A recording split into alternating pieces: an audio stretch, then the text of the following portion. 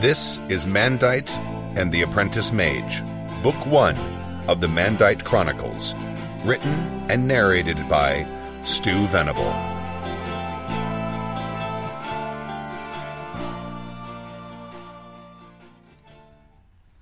Chapter 26. After Xavier and I said our goodbyes, and he made me promise to write our mother, I headed back to the Bonnie Scarecrow to prepare for my voyage home. Cadal and Dale sat in the dining room, obviously well sated from their trip to the dodgier part of town. They were drinking ale and picking at their lunch when I sat down. "What's next, Mandeight?" Cadal said. "I'm going to head home, I think," I said. "Are you sure you have to?" Dale asked, looking at my new patents of magic, which I sat on the table. "I do, at least for a while. Most of my possessions are there, including my library," I explained. "Mind if I come along?" Cadal asked. "Not at all. I wouldn't mind the company," I said, smiling. My life on Ekota Isle had been lonely since I was the only mage there. Most of the people I interacted with there were business associates, not friends. Not to mention the fact that everyone else was either a pirate, former pirate, or someone who catered to pirates. "What about you, assassin?" Cadal teased. "You want to come too?" "Where is your home?"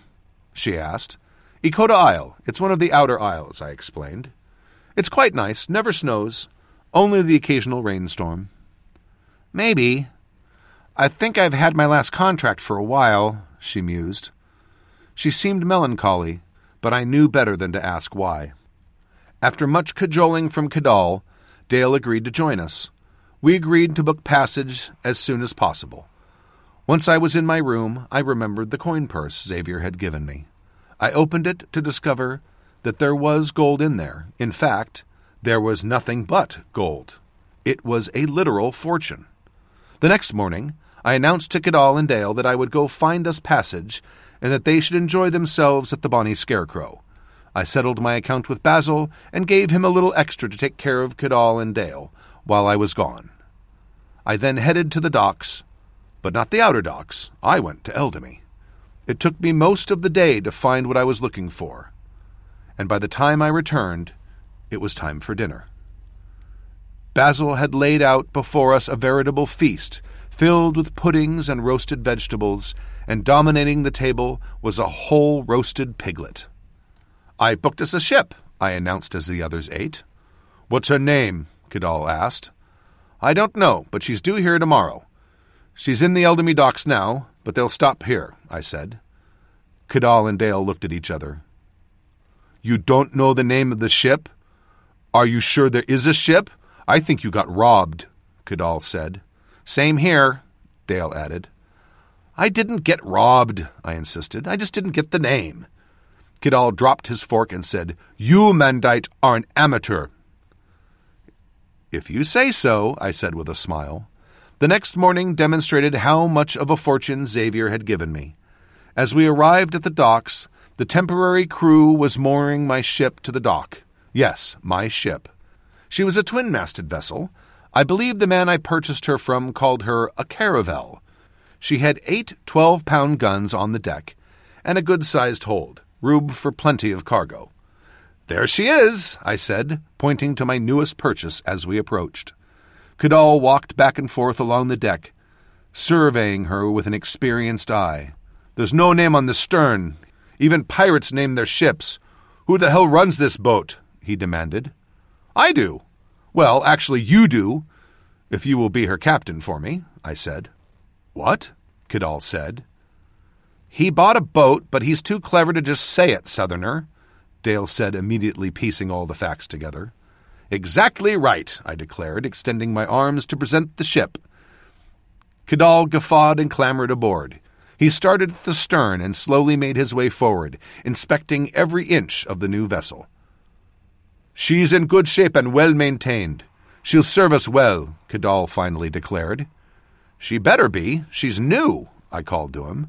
Dale and I stood at the bottom of the gangway. "Permission to come aboard, Captain," I shouted. "Permission granted," he laughed. Once we were all aboard, I presented Cadal with papers. "This states that you are 25% owner of this vessel," I said, handing him the papers. I produced a second set and handed them to Dale. And here are yours, 25% as well. Thank you, Mage. That's very generous of you, she said. She was honestly surprised. Cadal simply gave me a gigantic hug. She needs a name, Dale said. I've been racking my brain, but I can't think of an appropriate name, I said with a sigh. The Terror, Cadal said. No, this won't be a pirate vessel. Legitimate cargo only, I said sternly. I was done consorting with pirates. That sounds boring, Cadal said. We could do with some boring, Dale said. Cadal nodded in agreement. The silence, Dale suggested. I frowned at her. Unless we're all going to die and turn her into a ghost ship, I don't think so, I said. Well, pick a name. You own half of her, Dale said. No, I don't. I own 25%, I said. Who owns the other 25%? The financier? Cadal asked. No, we own it outright, paid in full, I declared. Then who owns the other quarter? Dale demanded. Jas. I'll send a messenger with her share of the profits, I said. That'll give her a leg up on life, Dale said. If we can keep her profitable, that is. I got it, Cadal said. What's that? I asked. The name. Let's call her the Apprentice, he said. I smiled broadly as tears welled up in my eyes, but I didn't bother hiding them. That is a grand name, I said happily. A grand name indeed. Epilogue. Cadal spent the rest of the day interviewing and hiring crewmen, and the next morning we set sail for home, but I informed Captain Cadal that we needed to make a detour to Lover's Isle. Cadal, Dale, and I made it to my magically concealed cottage there, and we entered. The ornate mirror was just where I left it. Let's get out of here, Cadal said, preparing for some heavy lifting. Not just yet. I need to check something, I said. That covered object in the cavern in the watch cave was a mirror as well. The enchantment seemed familiar, but I couldn't remember where I'd seen it before. It was probably this mirror, Cadal said. No, I don't think so. I think it was one of those orbs, I said, walking over to the small wooden chest. I looked at each of the orbs while calling the force of magic.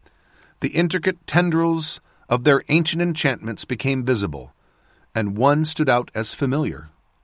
It's this one, I said, carefully picking up the glass orb. Within the glass I could see swirling gold smoke. I wonder, I mused, placing the orb in the small holder to the right of the mirror. Suddenly, our images disappeared from the mirror, as did the interior of my cottage. It had transformed the mirror to a dull silver surface, but it now showed no reflection. What did you do? Cadal asked. I have no idea, I said, reaching out to touch the surface of the mirror, and much to my surprise, my hand went through it and disappeared. Interesting, I said. Dale and Cadal looked at me cautiously. I pulled my hand out, and it was unharmed. I gave a shrug and stuck my head through.